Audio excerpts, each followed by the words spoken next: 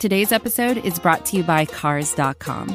With over 2 million vehicles and 50,000 more added every day, Cars.com will match you with the perfect car for you, your budget, your life, your style. And if you're ready to say goodbye to your current car, Cars.com will get you an instant offer to cash it in. Just start by entering your license plate and get matched with a local dealer who will write you the check.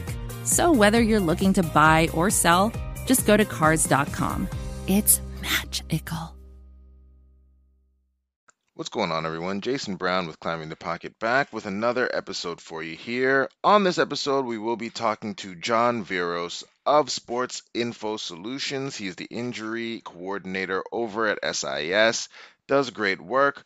One bit of news that dropped since this episode was recorded. It was revealed that Mike Hughes' injury was actually a multi-ligament injury and not just an ACL injury, so that could have an impact on the timelines that John outlined on the show. Outside of that, ton of great information. Hope you enjoyed the show. If you have questions, comments, concerns, feel free to respond on Daily Norseman or to hit me up directly on Twitter at BrownJason. Enjoy. Introverted noise. Hurry up, Daddy.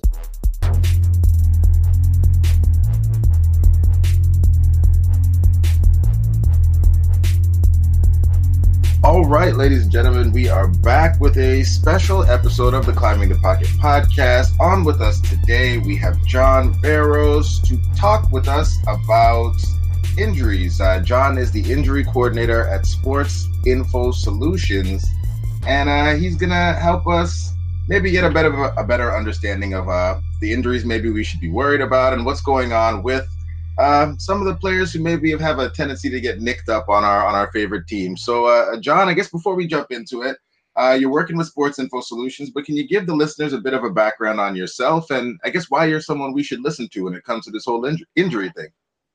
Yeah, for sure, Jason. Thanks for having me on. As you said, I'm the injury coordinator at Sports Info Solutions. I have been for 3 years now. Before my time here, I graduated from the University of Michigan with my master's in kinesiology, where I specialized in biomechanics or watching how people moved. And then after that, I worked for Indiana University's hospital system as a clinical rehab specialist in a physical therapy setting, kind of doing the same thing I did in school, which is watching how people moved and trying to help fix their movement patterns or gait based off what I saw. That's awesome. And so how did you take that skill set and how is it that you ended up getting, pulled into this world of sports, some fantasy sports, some real sports at Sports Info Solutions? And I guess what is it that you're doing for them in their role as your injury coordinator? Yeah, great question. So I started here as an intern, just a video scout here at Sports Info Solutions back in 2016. And after doing a season of charting games and scoring games like we do here at SIS, I noticed a little a niche in what we were doing here, and we were charting injuries, but we weren't doing anything with it at the time. And I sort of turned this idea that I'd had for years before I even started here of collecting NFL and college football injuries and creating a database so that you can then do some sort of research on it and possibly share that with people like NFL teams or maybe gambling websites, things such as that. So my job here specifically is to review every single injury that our scouts see from every NFL and Division I college football game. And then after I review that video and give my diagnosis and prognosis, or like exactly what I think happened and how long they'll be out, I then go on to try and match up what I saw and then what later on in the week coaches talk about in the press conferences or what is leaked out through the media, and create a database using any sort of avenue that I can find. Oh, that's really cool. So when you're initially looking at these clips and coming up with what you think the diagnosis would be, are you going back later and scoring yourself for how your initial kind of video diagnosis, which I have to imagine is pretty challenging to do with these quick clips, you're maybe seeing them on the computer, maybe not the best angles. Are you going back and scoring how you're doing over time with your initial analysis versus what comes out later on? Yeah, so I'm actually pretty accurate when it comes to the NFL because there's coaches film that comes out on NFL Game Pass, and I can look at it from multiple angles, as well as if there's like slow-mo during the actual broadcast itself. But I make sure that I play it on the safe side. So if I'm not pretty positive that I know what this injury is and how long they'll be out, I'll just put unknown, that, hey, I'm just admitting either I couldn't see it or I don't know exactly what happened. But if I do have a good sense for what I think happened, I'm close to 95% accurate with these. And if there is those small ones that I've missed on later on in the week, a couple days later, if the coaches or the players come out and say exactly what happened, I can always go back and review that. That's awesome. We'll have you on here because obviously this is a Vikings podcast, and we had some questions. Went out and talked to the other hosts on the Climbing the Pocket Network for some questions, some things we wanted to get into with you today. And one of the first things that came up is a topic I've seen discussed before, and I guess I wanted to get your thoughts on it as someone who is in this field and would know a lot more about this than this kind of the anecdotal things that get thrown around on Twitter. Turf versus grass.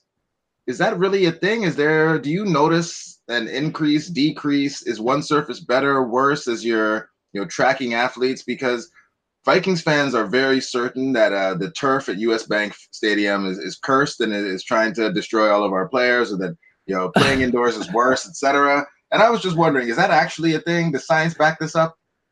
Hey, so according to our data here at SIS, there actually is an increase in injuries per snap on turf compared to grass. So the fans aren't crazy for thinking that. Their eyes aren't lying to them. So right now there's 18 teams who play on their home games on grass, and there's 14 that play on turf. So there's maybe a couple different theories out there as to exactly what's happening on turf compared to grass. So it could just be that the majority of these players are unaccustomed to playing on turf, since more than half play on grass. So when they come to turf, or even if they practice on grass and then play on turf, they might be a little unaccustomed to exactly how the footing feels and exactly how much force to put through their legs when they land. So things such as that. But then there's also the other side of things where turf just isn't as soft as grass. So things such as concussions, when you're landing on a hard turf surface, are bound to be a little bit more of an increase there when you're on the turf. So I know the Vikings recently, I believe this offseason, actually upgraded their turf. Is that correct?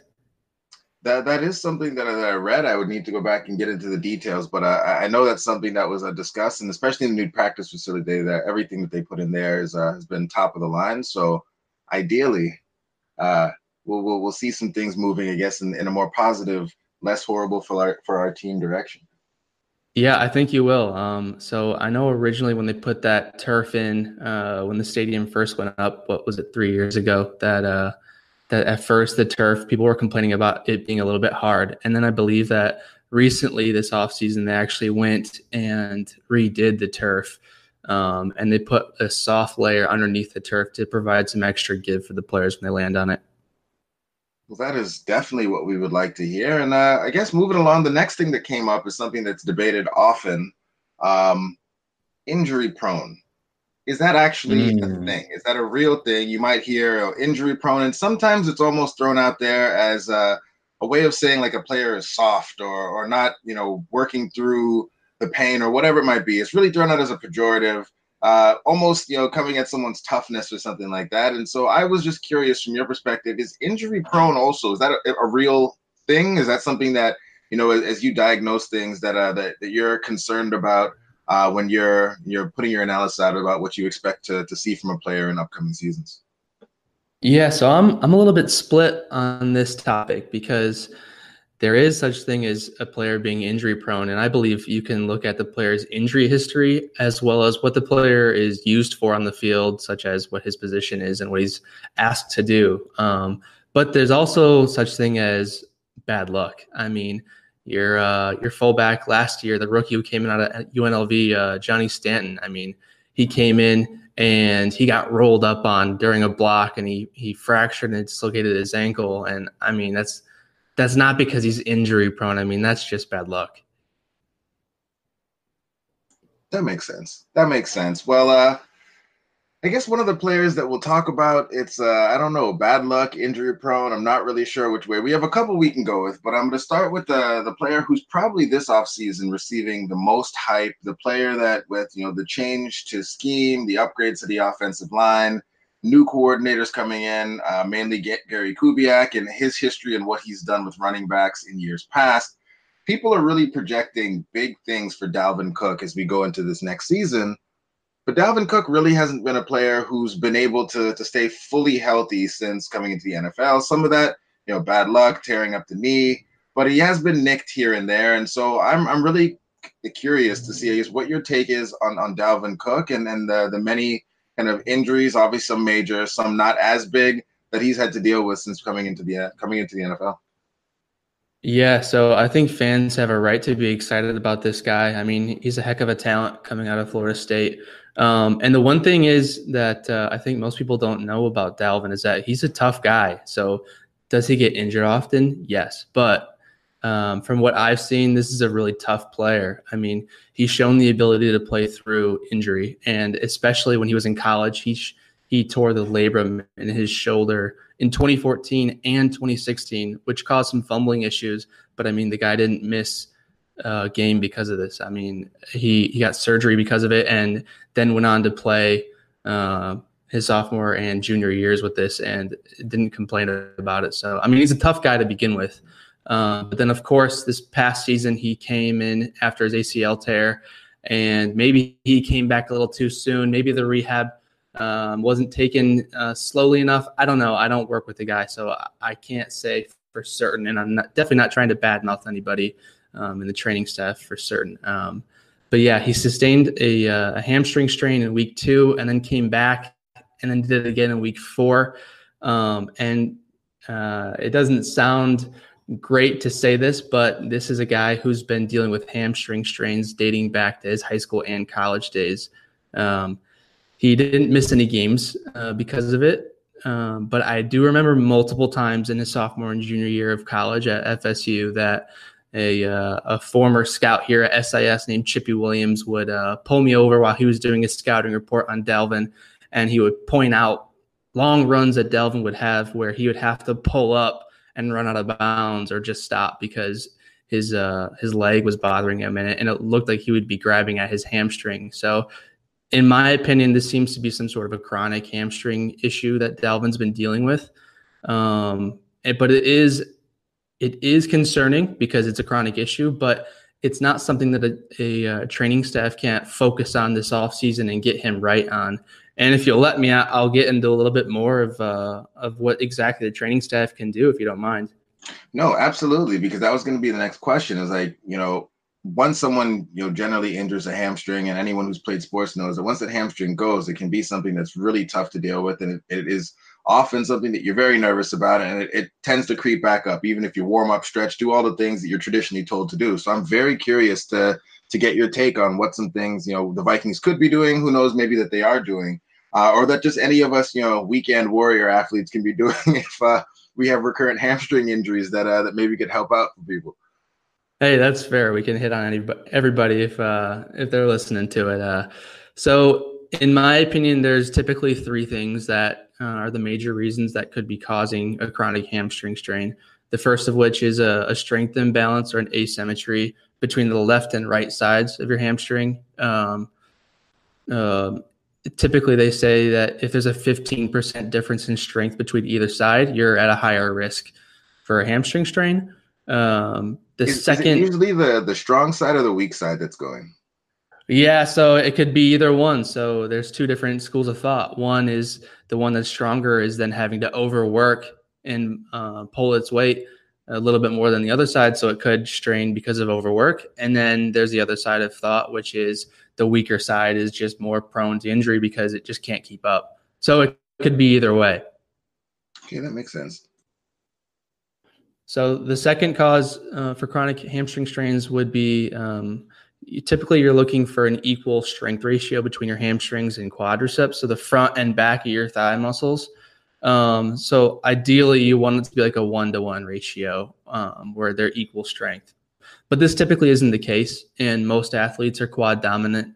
So what you can do is you can limit hamstring strains by having this ratio or this percentage for your hamstring strength to be at least 60% or more as the strength of your quadriceps. That will limit the amount of work that your hamstrings are going to have to keep up with your quads as you're doing these explosive movements, like Dalvin's doing.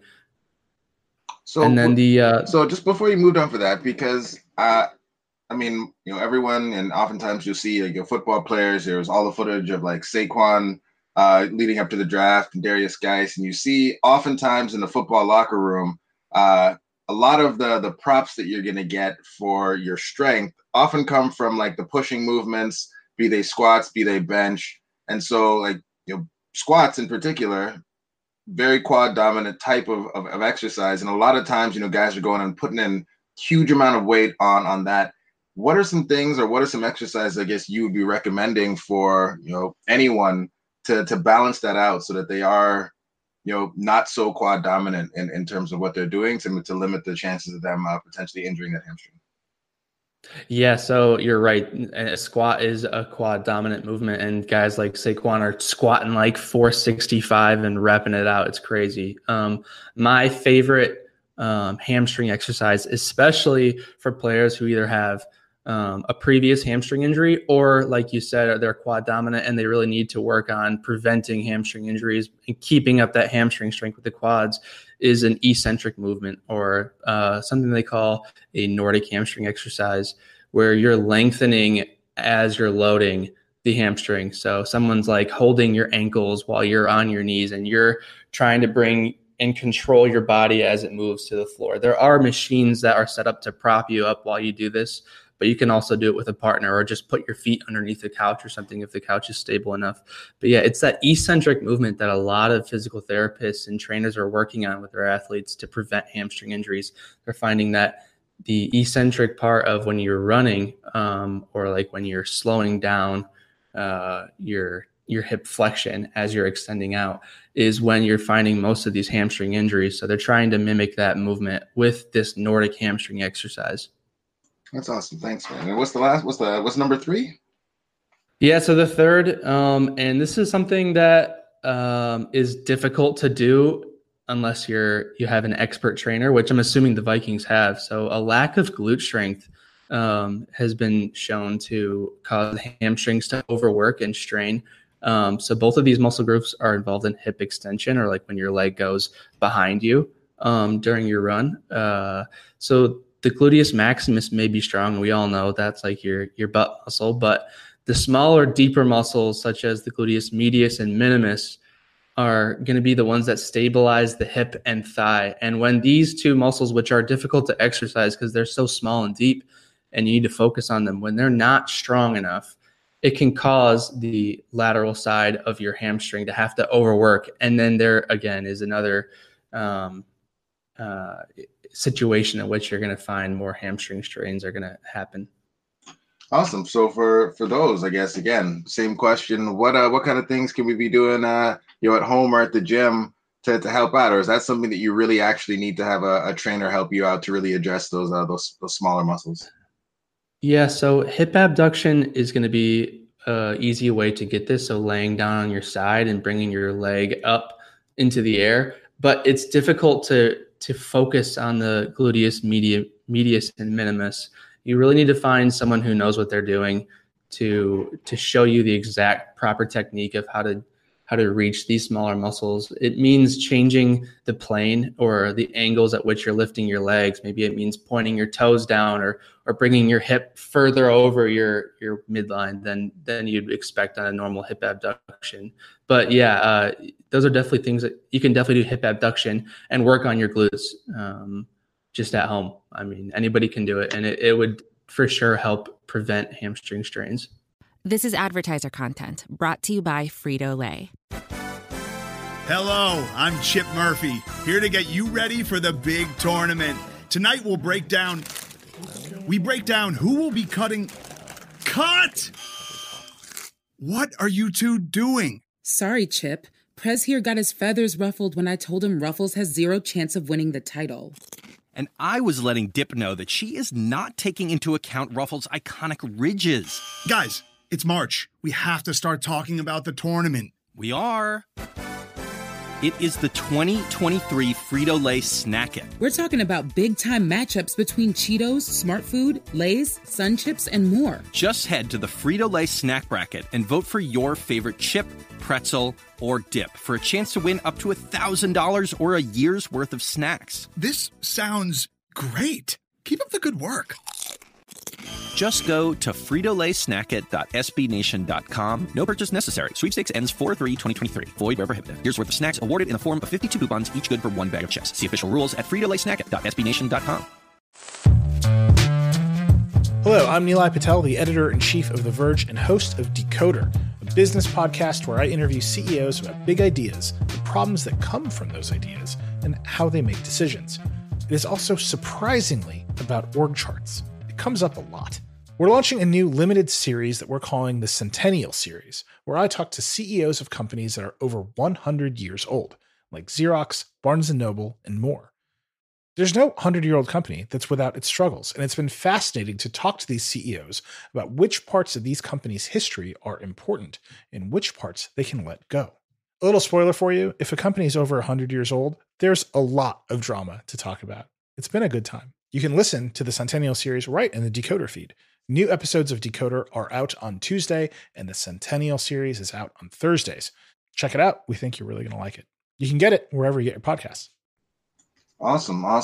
Well, the next big name player that Vikings fans are going to want to know about is Stefon Diggs, a guy who has also kind of been hit by that nagging injury bug throughout his career. Will either play, get nicked up, play through injuries, not be as effective, or need to miss a couple games here and there, just based on what usually are announced as what seem to be soft tissue type injuries. And I guess, again, curious for your thoughts on Stefon Diggs based on what you've seen, and I guess what the chances are for this being a season in which he's able to avoid those sorts of things as he moves forward. Yeah, so I like Stefon Diggs going into this season. I think he has a solid chance to play 16 games. Maybe he misses one or two, but I like his chances of playing a full season.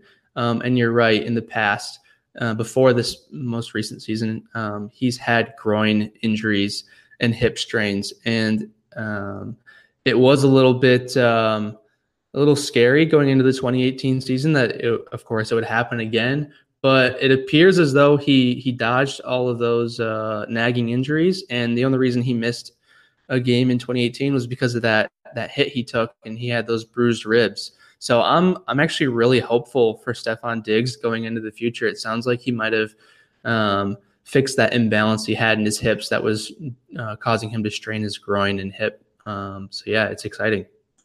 Awesome. Well, we hit on the big things. Before I get you out of here, because, you've given me a ton of great information here, there's a couple other, I guess, maybe lesser known players, but players who you potentially could factor into what the Vikings are trying to do this year. So just wanted to get your quick thoughts on some other guys who are coming back from injury. And the first one I was interested in is Mike Hughes. What are your thoughts on him, and what is the typical timeline for people coming back? Because it seems as though these knee injuries, people are coming back from them faster and faster and faster every year. What is actually a reasonable amount of time for us as fans to expect to see a player back on the field in a football context playing, at 100%? So unfortunately, Mike Hughes tore that ACL in his left knee in Week 6 against the Cardinals. I went back and watched that video, and it looked like he hyperextended his knee pretty bad, and that's a gruesome way to do that ACL in. It was pretty scary. So the typical recovery for an ACL tear is going to be 9 to 10 months post-surgery, and he did it in October. So I see no reason why a guy like Mike Hughes can't be ready to rock and roll for this upcoming season. Return in August. So here in a few weeks isn't out of the question. And I have no short-term concerns for a guy like Mike Hughes because, as you said, it seems like these recoveries are getting faster and faster. And in my opinion, I don't think it's in the last few years, it's been a difference in the surgery or the surgical techniques. I think it's been more in the idea that we've been improving and sharing our rehab techniques to everyone around the league as well as the world. People are starting to get it down to an exact science of when you should do it, when you should do specific movements, how hard you should go, how much you need to rest. And it's just making it easier and easier for these guys to come back earlier and come back 100%. Awesome. And then the last two here, you don't have to spend too much time on them, but they have become this year the first guy been getting a lot of praise, a lot of hype from the coach, from the general manager, made some changes to his body and was kind of the talk of OTAs. And then we have a folk hero who's been around doing the dirty work for the team for quite some time, also dealt with some injuries last year. So interested in your thoughts on Hercules Mataafa and David Morgan and what we should expect for them coming back from injuries as we go into this next season. For sure. So Hercules Mataafa tore his ACL in June of 2018. He didn't have a chance to really show his stuff. But yeah, I saw the picture he posted on Instagram of himself flexing, saying that he hit the 280 club. So they have him lining up at 3-Tech in camp. Is that right? That's the discussion. That's what they're talking about, is a switch to 3-Tech. Yeah, making him our new Geno Atkins from Mike Zimmer. So we'll see. Hey, that's perfect. So sometimes adding weight during rehab for an ACL can be good, and sometimes it can be bad. So it's to be determined if this extra 25, 30 pounds is going to help or hurt his athleticism. But he's been fully cleared to play already. So I'm a little curious to see how he fares in this upcoming season with this extra weight. And then the other guy, David Morgan, so he got injured in week 9 against the Lions when the left guard, Danny Isadora, fell onto his left knee. And again, this is one of those cases of, is injury proneness real? And with David Morgan, this was just unlucky. Someone just fell onto his knee as he was blocking from behind. And he returned 4 weeks later. But then this most recent offseason, he underwent a knee scope. And over video, there was no real diagnosis that I could say for certain. My best guess would be that it was some sort of either sprain or meniscus damage, or maybe a combination of both that caused him to miss time and then require this additional surgery. So if it is a meniscus damage in his knee that he had to get a scope for and just cleaned up, maybe trimmed a little bit of the meniscus off that was partially torn, this player should be ready to go for the preseason here coming up. That is awesome. John, thank you again for making time, for coming on. Listeners, John is a really awesome guy. And if you're not following him now, you should make sure you go and follow him at Verros John. So that's at VERROSJOHN on Twitter. And if you're not following the folks over at Sports Info Solutions, you should be doing that as well. They put out a lot of great information, a lot of great content, and they're just another place that you can go get a lot of the information that you need to make yourself smarter as a fan. So, John, thank you again for making time. And I'm guessing once those training camp injuries start to hit, we'll probably be talking to you again. Perfect. Hey, I'd love to do it again. This was a lot of fun. Thanks for the shout out on Twitter.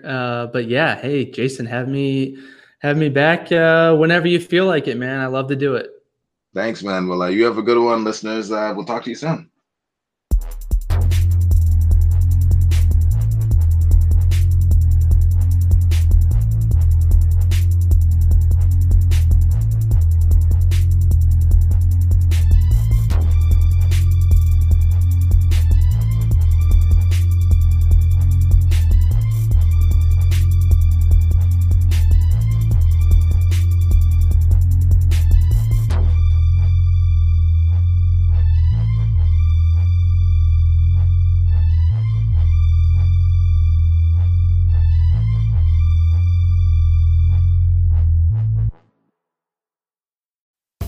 Most of the time, we talk about tech in terms of a handful of gigantic companies, like Google, Meta, and Apple.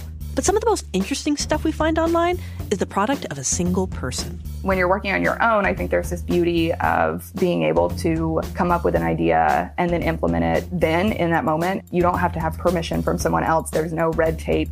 In the Vergecast series Solo Acts, we'll get to know these people, the tech they use to get stuff done, and the obstacles they face trying to compete with the giants. Some people that I talk to and my friends are like, your competitors are Zuckerberg and Musk. Like, aren't you kind of like afraid of that? Every Monday, our friend Ashley Esqueda will be curating and hosting these interviews and sharing with us what she's learned. I can't believe the McRib locator was originally a tornado locator. Right. Pretty wild. Listen to our Solo Acts miniseries now in the Vergecast feed, anywhere you find podcasts. What once seemed improbable is happening now. Insurance is front and center for tech companies who are finally commanding the space they occupy in every other industry. Behind the disruption is CoverGenius, the insurtech for embedded insurance that protects customers of the world's largest digital companies. Available at Amazon, Intuit, Flipkart, eBay, Booking.com, Skyscanner, Ryanair, and Southeast Asia's largest company, Shopee.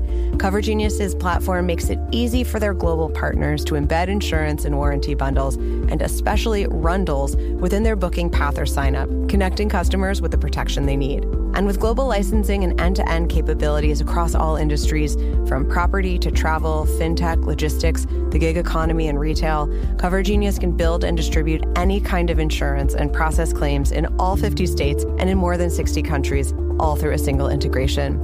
Because your customers are at the center of everything, CoverGenius pays claims instantly and maintains an NPS of 65+, the highest in an industry where traditional insurers rely on paper forms, missed calls, and mailed checks to deliver NPS below 0. Give your customers the peace of mind they deserve. Visit covergenius.com/Vox today to learn more. CoverGenius, the insurtech for embedded insurance.